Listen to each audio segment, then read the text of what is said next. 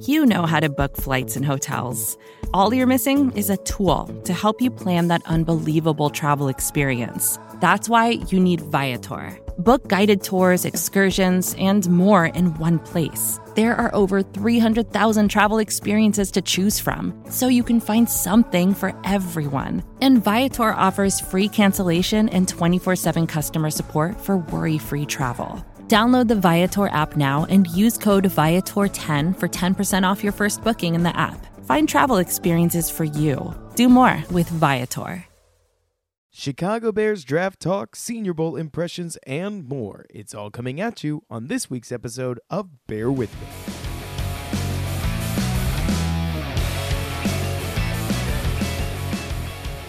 What's up, everybody, and welcome back to Bear With Me, a Chicago Bears podcast hosted by yours truly, Robert Schmitz, here on the Windy City Gridiron Podcasting Network, where folks like me, Lester Wiltfong, Jeff Berkes, EJ Snyder, and Bill Zimmerman, that roster is constantly growing, are working constantly to bring you the best Bears content that we possibly can. And speaking of EJ, I've got him on the line live from Mobile. Well, live for us anyways, because he's at the Senior Bowl, and we at Windy City Gridiron couldn't be more excited. EJ, how is it over there?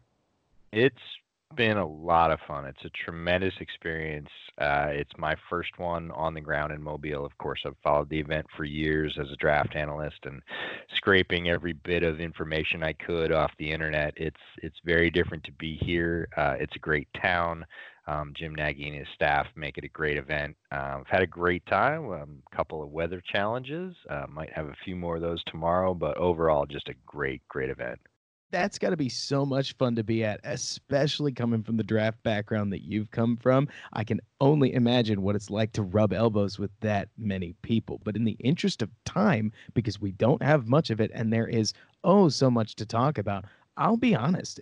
I know that even as somebody that covers the Bears, don't get into draft things until we're right about to actually start the draft. Not even like draft process for people like you or Jacob. I'm talking maybe a week before I familiarize myself with needs, prospects, and whatnot, because I'm focused on free agency. So, EJ, catch me up. What's going on in the Bears as far as their draft needs, and where should they be looking at this point? Yeah, they've certainly built their board. They're doing their self-scouting, have now completed their self-scouting for the 2019 season. What went well, what didn't, what players are coming up for free agency. You mentioned free agency, which ones are restricted free agents, unrestricted free agents, all of that. So they can kind of set their needs and set their board. If it was me, I would imagine that they'd be looking at tight end. They haven't gotten a lot of production out of that spot. The big guys, if you want to, on their roster, either draft pick or salary wise, are Burton and Shaheen. Neither contributed a great amount this year, so I would say tight end is right up the board. I think cornerback, specifically outside or boundary cornerback, is a need for the Bears. People say, but they have lots of cornerbacks. They do, but they have lots of nickelbacks.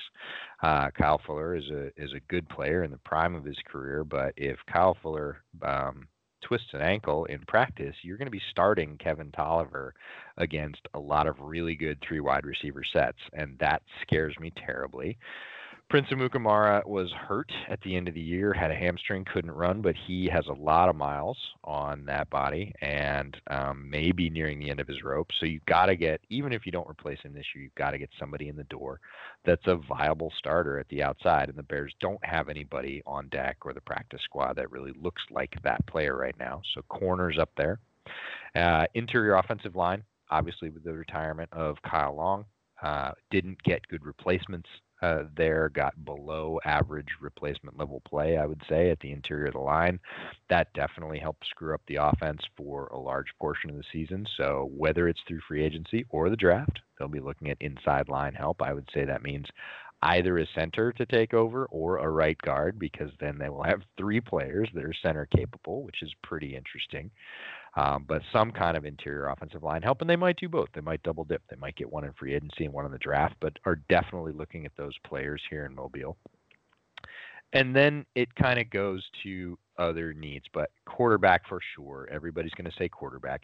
Yes, but again, I think they will probably address quarterback in free agency as the primary method for a bridge quarterback. And they will probably also draft someone, and they are definitely looking at the folks that are here. So those are the top needs right offhand.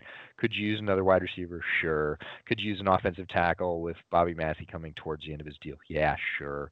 They're looking at everybody, but those would be my primary needs. That makes sense to me. I mean, I'll point out something that so I've spent a bunch of time not only trying to recover from what I think is mono, but moving on from that, I've spent a bunch of time watching the offensive line. And one thing that has really stuck out to me, Bear fans, has been just how poor that right guard spot was all throughout the year. I can't even pick one player because it's Kyle Long. He wasn't playing very well. Then it's Rashad Coward. He did not do any better. In fact, in some cases, he almost looked worse, which was saying something because I think below average, EJ, and I try not to be overwhelmingly negative, which might shock some listeners because it's been a pretty negative season. But that position, Kyle Long, that play, below average might be a little bit nice. But all that said, what was surprising about it was, of course, every lineman is going to make mistakes in their play. You're going to get 10, 15% of blown blocks from just about any quality lineman. You want around 10%. That right guard spot, considering that it blew about 1 in 3 plays, it made so many problems for the Bears. Certainly put any issue that they had on the forefront of everybody's viewing angle, and even just an upgrade there would do wonders for our offensive line, or at least that's what I'm seeing. Now, one position that I've heard you talk about at length in this draft class that I'd love to hear you just expound a little more on. Help us understand what this draft class looks like in terms of which positions are good, which positions seem a little bit weak in the general sense, and specifically, I would love to hear your thoughts on this year's wide receiver class. Wide receiver is, I would say, historically loaded, and we're seeing, I would say, the strong middle heart of the class here at the Senior Bowl. We are not seeing the guys that are going to light up the first round of the draft. We're not seeing Jerry Jeudy out of Alabama or his teammate, Henry Ruggs. Those guys are superstars. It's kind of amazing that they're on the same team. There are as many flavors and types of good, talented wide receivers out there in this draft as I've seen in a very long time. I've been doing draft stuff quite seriously for not quite 10 years. Folks that have been doing it for twice that long say that this is the best class that they've seen.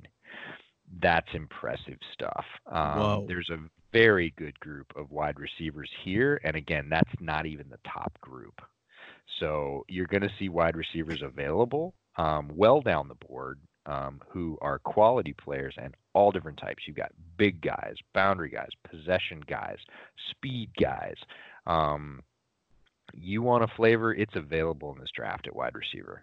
That makes sense to me. I mean, I know one guy from my alma mater, Denzel Mims, we've talked about this before. He's in that bigger, faster mold, as in he's a 6'2" wide receiver, bit slender based on what you were telling me, and fast at his speed. But it certainly seems as if it would be a good draft for Ryan Pace and the Bears to look and see if they could add some kind of wide receiver weapon depending on what they want. Do they want one of those bigger guys? Maybe you look at somebody like Mims. Do they want to add a Nicole Hardman? Based on what you're saying, it sounds like he'd be there around those later rounds where Pace has found so much value. At least based on what I'm hearing, it seems as if this is exactly the kind of draft to look for that number 2, number 3 receiver, depending on what Anthony Miller ends up turning into in those later rounds. Am I crazy for thinking that?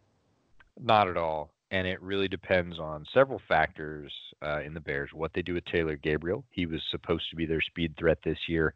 A lot of people are predicting he could be a cap casualty this year. I believe that's quite possible. Everybody's excited about Miller's potential and his production when he's been healthy, but he injured his shoulder in the last game of the year. He's going to need shoulder surgery again on the same shoulder he's hurt. Does that, Miller is a very tough guy. He's a very strong guy, but there's only so much punishment that particular joints can take, and shoulder for a receiver is a really key joint. So is he going to be the Anthony Miller at full strength that we expect? He is a young player that, you know, sits in his favor, but I'm not a doctor. And if Miller is dinged up, then you're really looking at Allen Robinson as the alpha. If Taylor Gabriel's on the way out the door and Miller's hurt or unable to start the year, you're down to Javon Wims, who's a good receiver but not great, and Riley Ridley, who we saw just ever so briefly at the end of the season, has great potential. But would you not go out in a historically loaded class and get a field stretcher, get a speed threat to really rip seams open in that defense? And it would do wonders for the spacing in Nagy's offense to be able to keep those secondary players specifically away from the line and give those underneath and crossing routes that he loves to use a little more breathing room to operate.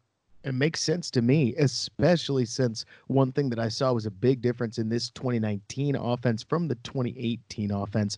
I don't know if Cohen got a step slower. My guess is that defenses simply started assigning a dedicated defensive back to our running back, Tarik Cohen, which is a compliment in and of itself, but it worked from a defensive perspective. We saw, like you're saying, a lot of those running lanes and yak potential spots totally evaporate in this 2019 season. So, like somebody said to me on Twitter the other day, the Bears aren't in a position to be picky when it comes to weapons, and if they can find somebody at a nice value, it sounds like kind of a no-brainer.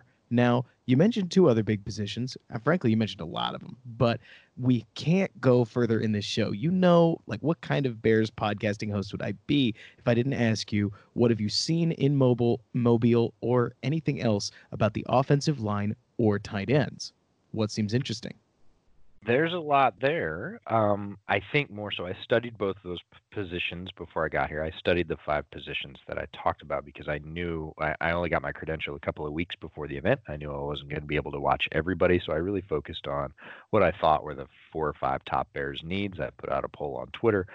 Folks generally agreed with me, but I knew interior offensive line and tight end were going to be on there. So I watched the majority of those players. The only guy we'll start with tight ends. The only tight end I really didn't have good tape on before I got here was, it looks like Steven, but I heard his agent call out his name on the field today, and it's Stefan Sullivan from LSU, and much more of a receiving tight end, big, tall guy, and has had a pretty good session down here, but Hunter Bryant from Florida Atlantic, I want to say. Yeah, I always mix up Florida Atlantic and Florida International, but I believe it's Florida Atlantic. I believe he was playing down there, same team as Kerrith White last year on the Owls. Anyways, Hunter Bryant, great guy. Very athletic, has showed out, looked very good. Brycen Hopkins, who is the consensus probably number 1 tight end from Purdue, has been here. He's had a pretty good session catching the ball. He's very personable in interviews, looks the part physically of tight end 1 in this draft, has had some moments blocking that have not been fantastic. He's had some good ones and some bad ones. He had a catastrophic one today. We can talk about that later, but generally has played quite well. Don't mean to throw shade at Hopkins. He's played well, and trying to think about all the other players, but there's some guys around the edges that could be available a little bit later. Smaller guys like Charlie Tamuipea from Portland State, DeGuara from Cincinnati had looked a little bit better today. I really like his game. He's on the smaller move side. He's definitely not an inline blocking tight end. There's not a ton of those here. The big traditional inline, line him up as an offensive lineman and let him push. Most of these guys are following the trend of the NFL, being speedier pass catchers who can work the slot, work the seam. One guy who's looked, I would say, who surprised me a little bit is Sean McEwen. It's spelled McKeon, but he's the Michigan tight end, and Harbaugh does not throw to his tight ends. If you watch Sean McEwen tape, it's block, block, block, block, block, flare pass, block, block, block, block, block. So he was bulked up for that role. He looked very, I would say, a bit more stiff. He's definitely lost a little weight coming here, and he's trying to show that he's athletic, and he's kept up with all these other tight ends. And that's been a bit of a revelation. Hey, he can run, he can catch. Is he as fast or as fluid as Brycen Hopkins? He's not. And then the other guy we really need to talk about, who's been the story of the week, is Adam Troutman from Dayton. Small school. Bears fans aren't going to like that. Another tight end named Adam from a small school. They're not going to be wild about it. Troutman is a completely different animal. He's 6'5", 251. He and Hopkins are actually roommates, they said today. They've been studying the playbook together. Troutman has followed Hopkins in every rep, basically trying to do as well or better, has looked a little bit better blocking, and moves in a way that most guys that are 6'5", 251 cannot do. He moves like a wide receiver. He's actually recruited to Dayton as a quarterback. He's wildly smart. He's an engineering student. He was accepted at Cornell and Harvard, chose Dayton because of their engineering program. Very well-spoken, very athletic, very competitive, catches the ball very fluidly, and doesn't look half bad blocking. And he's a guy that's going to need consideration. He's going to rise this week. He's not going to be the value he was before this week. He's going to be in that top tight end consideration. He looks that good. Now there are guys in the tight end conversation that aren't here. Albert O from Missouri is sort of in the running for top 2, right up there with Brycen Hopkins. And now I think Troutman's really pushing his way into that mix, but a lot of options here. Definitely the Bears are going to have some choices, and that's not a bad thing.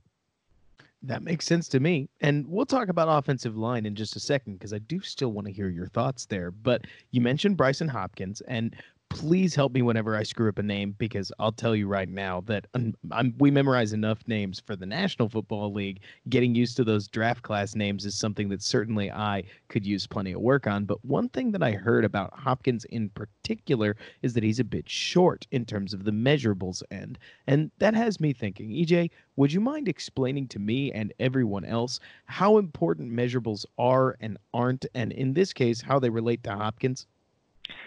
Sure, it's a great question. I think measurables, the importance of measurables really depends on the team and the eye of the beholder. There are teams that have certain measurable thresholds, and they don't use them so much to pick people, they use them to exclude people. Perfect, for instance, is there are teams that will not touch a quarterback that has less than 9-inch hands. They just think the fumble risk is too great. There are teams that will write off Nick Harris, the center from Washington, because he weighed in at 293. And 3 bills is a magic number for them, and he wasn't 3 bills, and they will just – they're not going to red flag him and take him completely off the board, but they're going to take him out of any top consideration. So certain teams have certain thresholds based on their systems that they need to deal with. Some people want a very tall tight end because maybe they have a short quarterback, maybe their tight end. Anyways, there's a million reasons why they might want that height. But the bottom line is players at that position are becoming much more glorified wide receivers, and Right. guys in the 6'3", 6'4" range who are in the 230 to 245 pound range who can run, a la Gerald Everett. There's Evan Engram is maybe 230 soaking wet. Like, these are the guys that are defining the position and having success, and it's a copycat league. So people are becoming okay with slightly shorter, slightly lighter tight ends, but almost all of these guys, with the exception of Troutman, although he looks like one of those smaller, lighter guys, he is fully 6'5" and 251. And he told me that although he weighed in at 251, he will probably be 257 by the time the combine runs around, and he's going to run a very good time. So he's deceptively regular sized, I guess, if you want to go with classic tight end mold. But most of these guys, 6'3", 6'4", somewhere between 230 and 250 at the top end, usually about 245. Makes sense to me. And for the record, anybody who wants to know, I did just take a look at the measurables of some of the best tight ends in the game. Travis Kelce, 6'5", 260. George Kittle, 6'4", 250. Zach Ertz, let me get the height, 6'5", 249. So that 230 soaking wet, as we could see with Evan Engram, who certainly he's struggled. Hey, maybe that is something predictive. We have yet to see, or not have yet, but we're waiting for that next big pop true receiving tight end, but I'm with you. With the way the U tight end is moving along in terms of just the position and how it's growing into the NFL, we are on the cusp, I'm sure, of a tight end that is a little on the lighter side, maybe even on the shorter side, but really, really quick and good with his hands. That is, I mean, it's somewhere, it's coming. It's very similar to how, of course, in the age of just how fast wide receivers are getting, Tyreek Hill was going to show up eventually. So I'm really interested to see how that position plays out. And before we move on to offensive line, because again, it's really important and we have to talk about it, here's a question that I've got for you. In terms of top end tight ends and mid-level tight ends, I know one of my favorite articles I have ever read in terms of the draft comes from Arrowhead Pride back in 2014. If you haven't read it, you need to find it. It is numerically dissecting hit rate by position according to round. I'm sure you've read it, EJ. And one thing I remember it talked about is the hit rate for second round tight ends is about 50%, and the hit rate for third and fourth round tight ends doesn't decay much, drops to about 40% in each round. If it was you, and I don't want to put you on the spot too much, it isn't even February yet, would you take a higher rated tight end in that second round that you could say, yes, I want one of these guys, I think they can be an all-star? Or knowing what the Bears need, would you potentially move that back to the third or fourth and take other positions? It's a great question. You make a great point about it being early in the process and still sort of slotting these guys and looking at supply and demand. It's possible that a tight end won't be selected in the first just because of the general strength of tight end, the needs, how many teams that are in that first round really need one versus, say, something that's in lesser supply, like an offensive tackle. Whereas the hit rates on offensive tackles, if you read that, go way down, especially starting left offensive tackle. If you need one, you get one of those in the first round. And tackles there's only and edge. Few. Yep, tackles and edge. So, but not tight end. So tight end could get pushed down. And there's quite a bit of talent in this class, and it does stretch for, I would say, 2 or 3 rounds where you're still going to be able to get a player that is of value if it fits the niche in your system. So, if nobody gets picked in the first, I think I'd be much happier waiting until that makes sense. It does. I mean, I can only imagine the nuclear explosion that will happen on Bears Twitter, assuming the Bears take, let's say, a Tyler Eifert or Evan Ingram in free agency, because, I mean, for crying out loud, you have to imagine they're going to double dip in some form or fashion in this tight end spot, especially given how tight end is rumored, or not rumored, it's just known to take a little longer to adjust to the NFL. But if the Bears, because one thing I've had on my mind for a little while now, is the Bears need a contingency plan for Leonard Floyd. They obviously, like you've mentioned, they need a cornerback here at some point. Bobby Massey, if they don't think that he's going to rebound and be any better than 2019, they've got to look into addressing him in the future. We've already talked about right guard. You're piling up so many needs that if you're going to need a tight end by 2021, maybe that does end up pushed down the board. I don't know. I'm not sure. But I guess while we're on the topic, before we move to offensive line, would you mind talking a little bit about edge? Because I know that's going to be a key position, especially as far as managing the cap coming up here pretty soon. Yeah, edge is not as stacked in this draft. There are a lot of flavors. There's the guy that I wanted to see the most, who was originally scheduled to be at the Senior Bowl, Khalid Kareem out of Notre Dame, withdrew, so I don't have any more firsthand knowledge about him. He does excite me, but there's some guys here that are pretty interesting. Kenny Willekes from Michigan State, who's a guy I've actually talked to every day. I talked to him at the media. I talked to him after the first practice, and I got to talk to him again today because he was the author of Brycen Hopkins' demise on that particular play. He pre-read, I asked him what he saw, and he pre-read run. Hopkins set in such a way that Kenny knew that he was going to run block. And he hit him full force with leverage and actually lifted Hopkins and blasted him into the running back. Oh, no. Yeah, no, it was awesome. Like, I know I'm not supposed to cheer at these practices, but I was like, "Oh, yeah." It was one of those plays. So, that's not to say Hopkins can't block. That's not to say Willikis is going to be a wrecking machine. It meant on that play he had his number and everything went perfectly for him. But Kenny's a really interesting guy, high leverage use. He's learning how to play in a 2-point stance, loves football, loves to learn, is really energized by this. Hey, I'm going to have to stand up because it's going to increase my versatility. Wants to keep that leverage, is a high motor guy, is a guy that plays very, very strong every play. Now, is he the most gifted speed guy? Is he going to test out of the gym? He's not, but he makes do with what he has in a very, very effective way.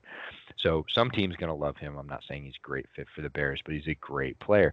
Then there's this whole class of guys that here that you don't really know where to put. Guys like Cam Brown from Penn State, a guy that I met today and watched film of this morning, Carter Coughlin from Minnesota, who had played more strictly edge, slimmed down a little bit, and is learning pass protection because he thinks that gives him versatility. He actually kind of reminds me of a Floyd skill set, right?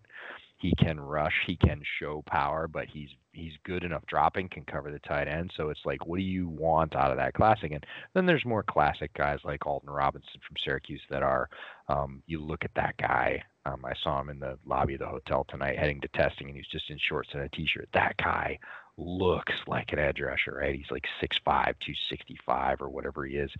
Yeah, very solid lower half.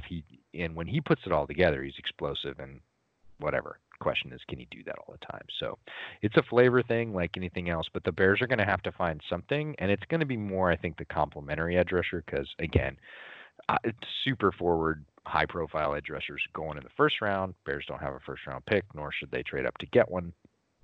And, there's a bunch of complementary guys that could do that and move around, but they're going to be more of that sort of either third round rush specialist because they're maybe, say, undersized or had an injury, or they're going to be that jack of all trades, kind of that Kyle Van Noy role that we've seen in New England where a little bit of forward, a little bit of back, and rush the passer. I don't think there's no Khalil Max lurking out there that the Bears are going to go pluck off the street in the second or third round. So there you go. With threats to our nation waiting around every corner, adaptability is more important than ever. When conditions change without notice, quick strategic thinking is crucial. And with obstacles consistently impending, determination is essential in overcoming them. It's this willingness, decisiveness, and resilience that sets Marines apart. With our fighting spirit, we don't just fight battles, we win them. Marines are the constant our nation counts on to fight the unknown. And through adaptable problem solving, we do just that. Learn more at marines.com. And while it would be awesome to pluck another Khalil Mack in the second or third round, frankly, that's one of the advantages to having Mack and having him on such a long contract. Look, I'm not gonna pull any punches. A contract as big as Max has plenty of downsides. Namely, it's massive and long. But if there's a bright side to it, it's that you can plan absolutely every single draft pick over the next couple of years around the fact that you do have Khalil Mack. And as long as he's healthy, like you're saying, you don't have to draft a number one edge rusher. We can draft somebody under the understanding that Akeem Hicks and most importantly Khalil Mack are going to be on that defensive line. So like you're saying, you can look for somebody who they don't necessarily have to have as broad a skill set. You're looking for somebody who's going to punish a single block. Fair enough? Yeah, there's one guy I forgot to mention who is here, and he's struggled with injuries throughout his career, but he's here and he's healthy and he's killing people. And that's exactly what you're looking for an edge rusher to do. And medicals are obviously going to be the thing for him. But Terrell Lewis from Alabama is mashing some of the best offensive linemen here. He's 6'5", 252, so he absolutely looks the part. And the report that Jim Nagy gave on him in the opening press conference was 2 years ago when he was at Alabama, where Terrell Lewis came from, and he was talking to him, and they said, "Oh, Terrell Lewis is the most gifted rusher we have." And he said, "Really?" And he said, "Yeah, none of our O-linemen can stop him." Now, think back to 2 years ago, Alabama, and who got drafted, right?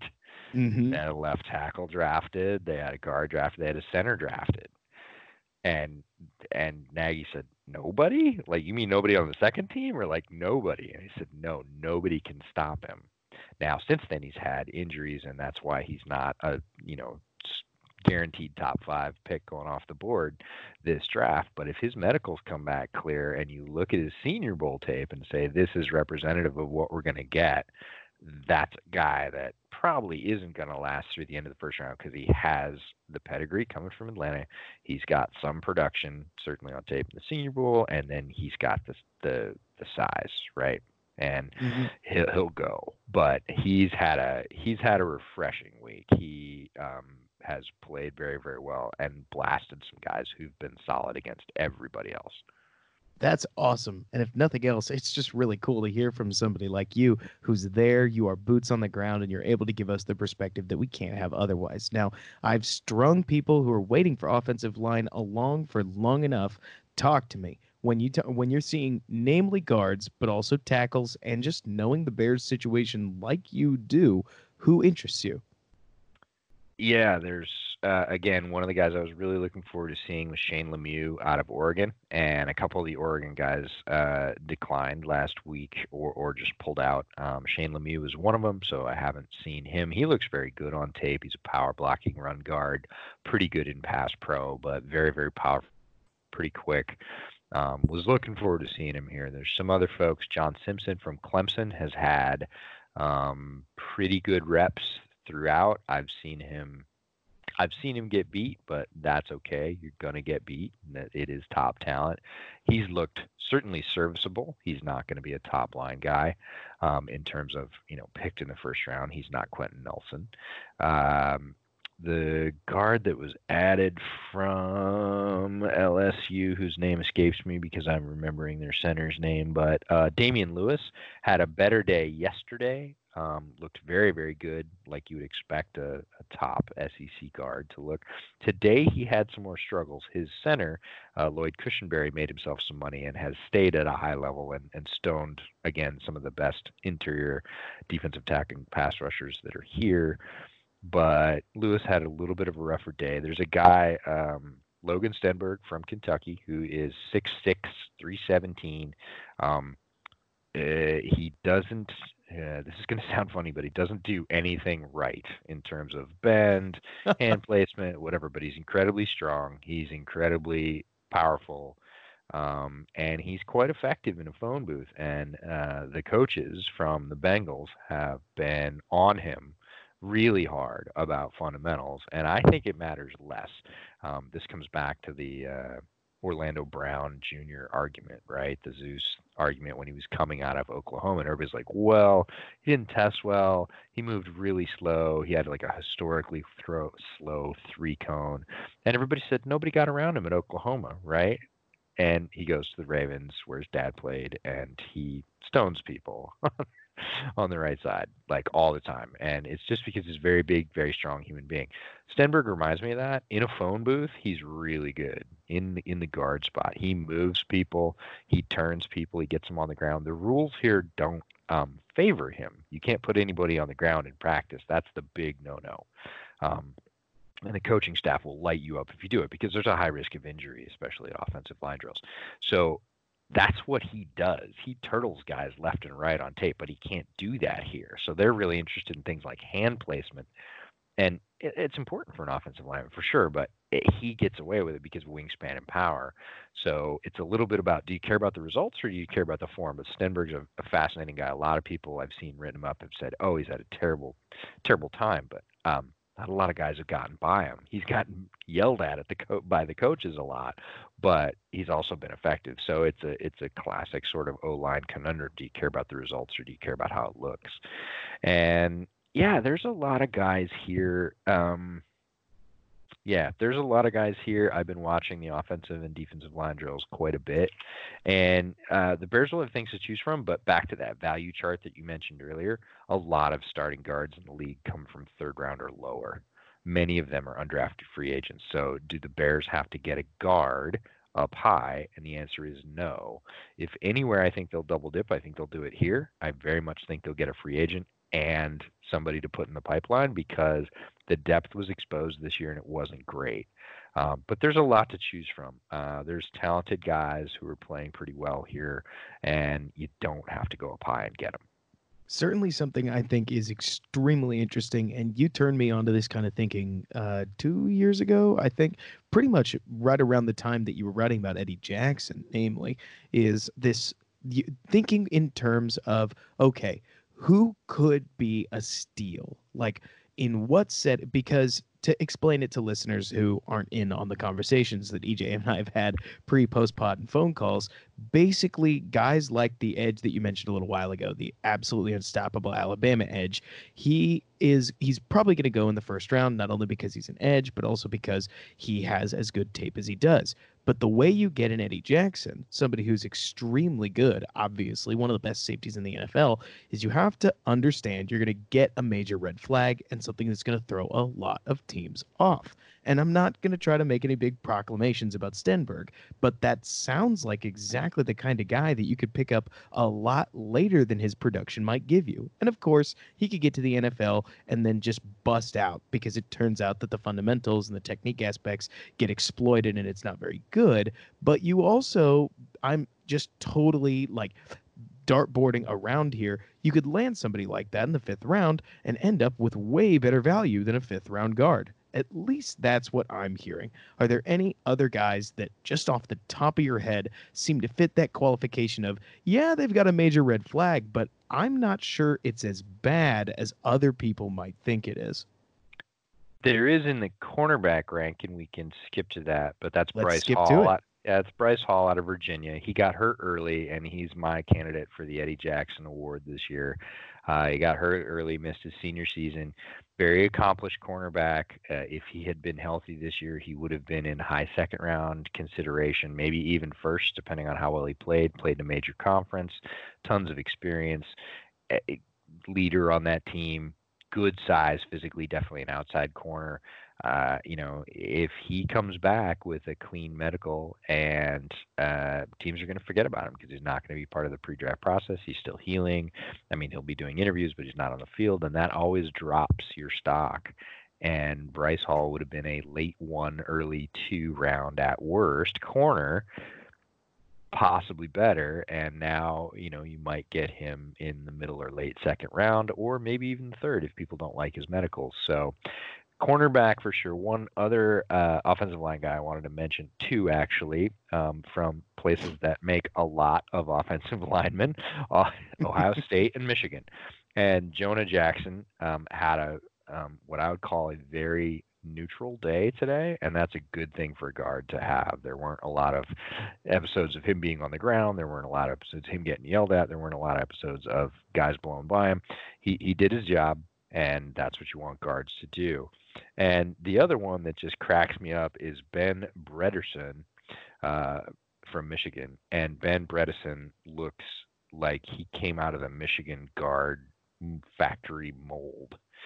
He's that big, tough white guy with no neck that doesn't have great movement skills, but is horribly effective, right? He just grinds it out. Like I said, Harbaugh doesn't throw to his tight ends. There's a reason he's running the ball all the time.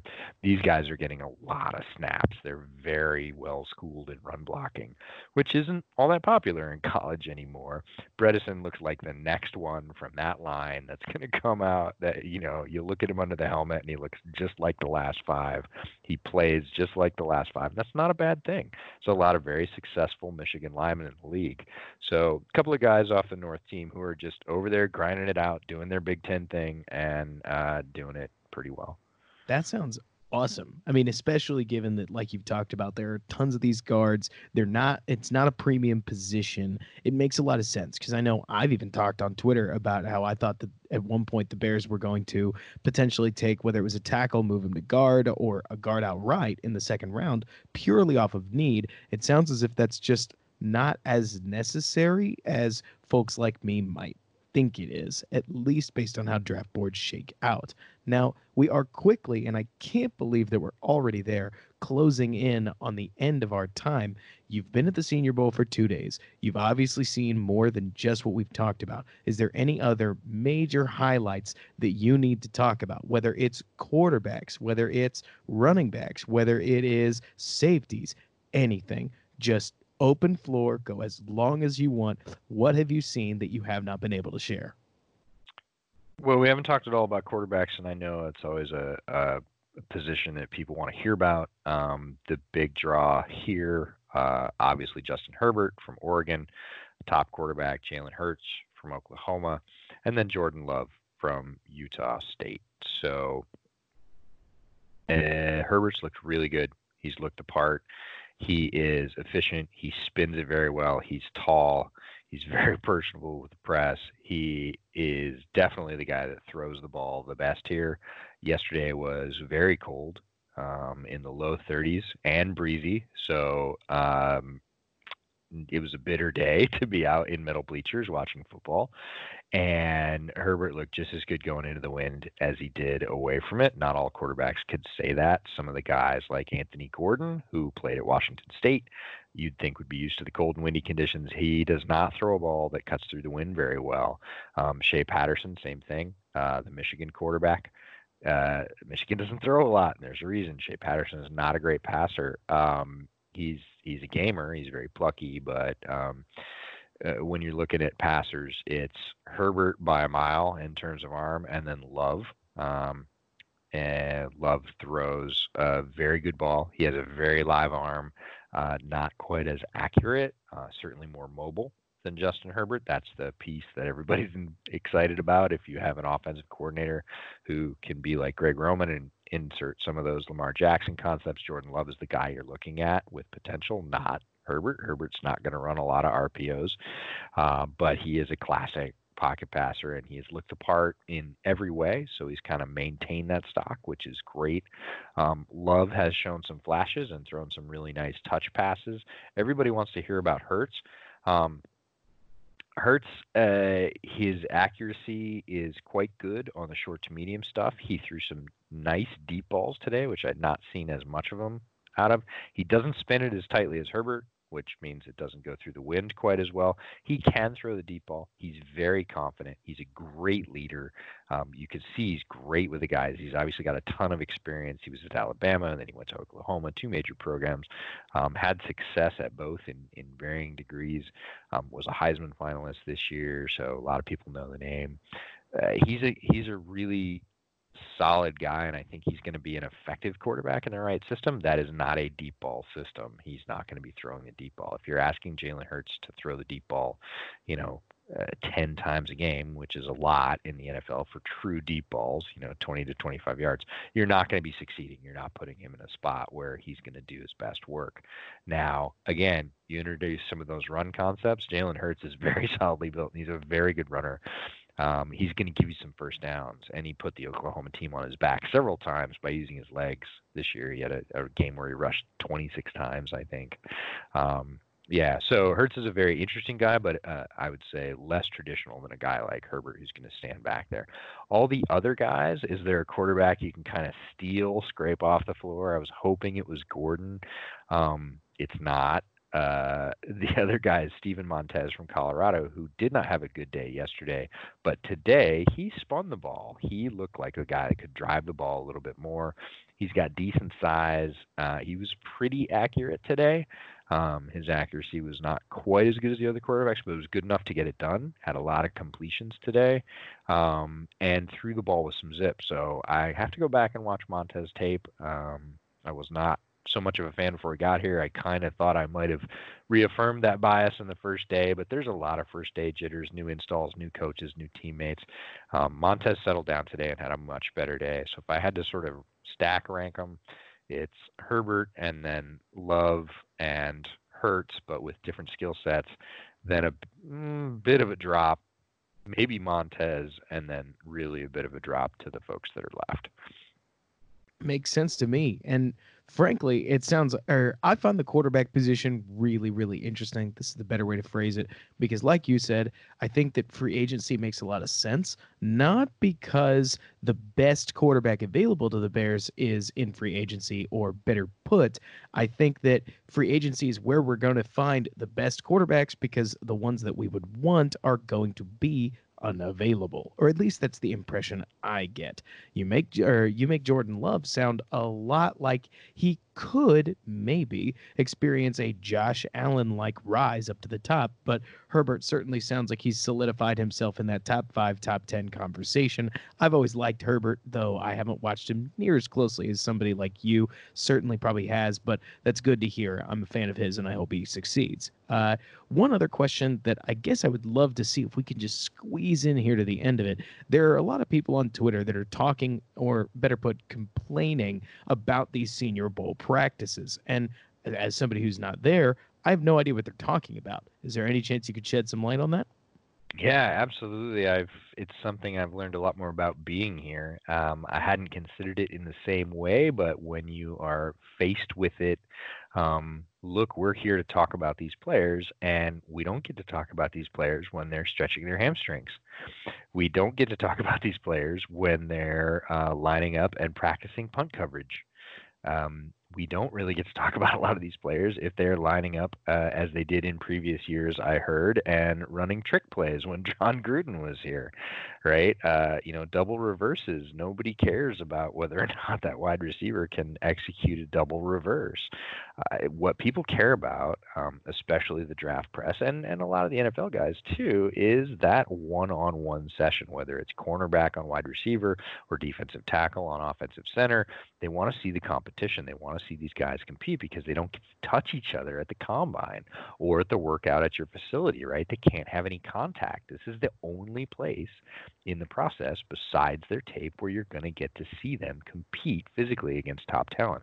So everybody is incredibly hungry for those reps. And if the teams organizing the practices this year, it's the Bengals and the Lions, are slow or inefficient or limit those sessions to a very small number of minutes, each rep becomes sort of overemphasized. And you want to see more, and maybe your guy only gets one rep, or maybe he goes out with a cramp and he gets none on that day, and you kind of just have to write it off. So when people say, oh, it's not good, or it's whatever, what they mean is I didn't get enough of those one-on-one sessions or 7-on-7s or 11-on-11s. And again, you can't throw the ball to everybody, although they did take a very unique approach today in 11-on-11 and throw 2 balls. So they would throw the first ball, and then a coach would throw the second ball to a second receiver. And it gave 2 guys chances to make receptions and 2 defenders chances to make plays. They started it in the 7-on-7 shells when it was just 7-on-air shells. So just throwing against air, 5 wide receivers or 4 wide receivers and a running back running a route. They would throw it to the quarterback would throw it to his primary pick, and then a quarterback coach would throw another pass to another receiver. So you get kind of 2 uses out of the same down, which was pretty cool. But it's a little bit confusing, and what people really mean when they say the Senior Bowl practices are bad is they were practicing special teams for too long. They were taking too long on play installs, which is kind of walkthroughs so that these guys get to know what they're doing, because the bottom line is it is the Senior Bowl game, and there is a both publicly attended and nationally televised football game on Saturday, and they have to know what they're doing. They don't know the offense, right? They all come from different offenses. They all come from different defenses. And my point is, when do you want them to learn that, or do you just want a skill competition, right? Do you just want to put them all out there and have one-on-one competitions at midfield like gladiators and televise that? You could, but that's a whole different thing. And they need to be able to play a football game and become a football team. And that takes practice. And some of that practice is quote unquote boring to the draft media, like setting up and getting your punt gunners ready to follow things when you're just shooting punts with a jugs machine. So, for me, it's a good time to talk to people, catch up on my notes, and not feel like I'm really missing anything when they're doing like special teams installs or stretching or whatever. But when those one-on-ones come on, everybody sets down what they're doing. The cameras come up. People pay attention, and that's when the oohs and ahs happen, because that's why people are here. So if there's not enough of that, they feel shorted or gypped. Makes total sense to me. And frankly, you're reminding me that a lot of the reason that I've probably seen some of these quarterbacks, running backs, wide receivers, and whatnot struggle in the actual game, the Senior Bowl, could very well come down to things as simple as they installed this 2 days ago. What do you expect of them? Especially if these teams, because I can only imagine it would happen every once in a while, cater a bit too much to their NFL peers or the press and skip out on a bit of the installs to show a bit more drills, and they get praised for how well they're running their practices and their team doesn't know what they're doing. I'm sure it happens. Not calling anybody out. I have no examples, but that just wouldn't surprise me at all. But anyways, at some point, I've got to let you go. I know you've got a early rise in the morning. Thank you so much for joining us. EJ, any final thoughts? Yeah, it's been great. I've really enjoyed it. I want to thank the Senior Bowl for reaching out to us. That was fantastic.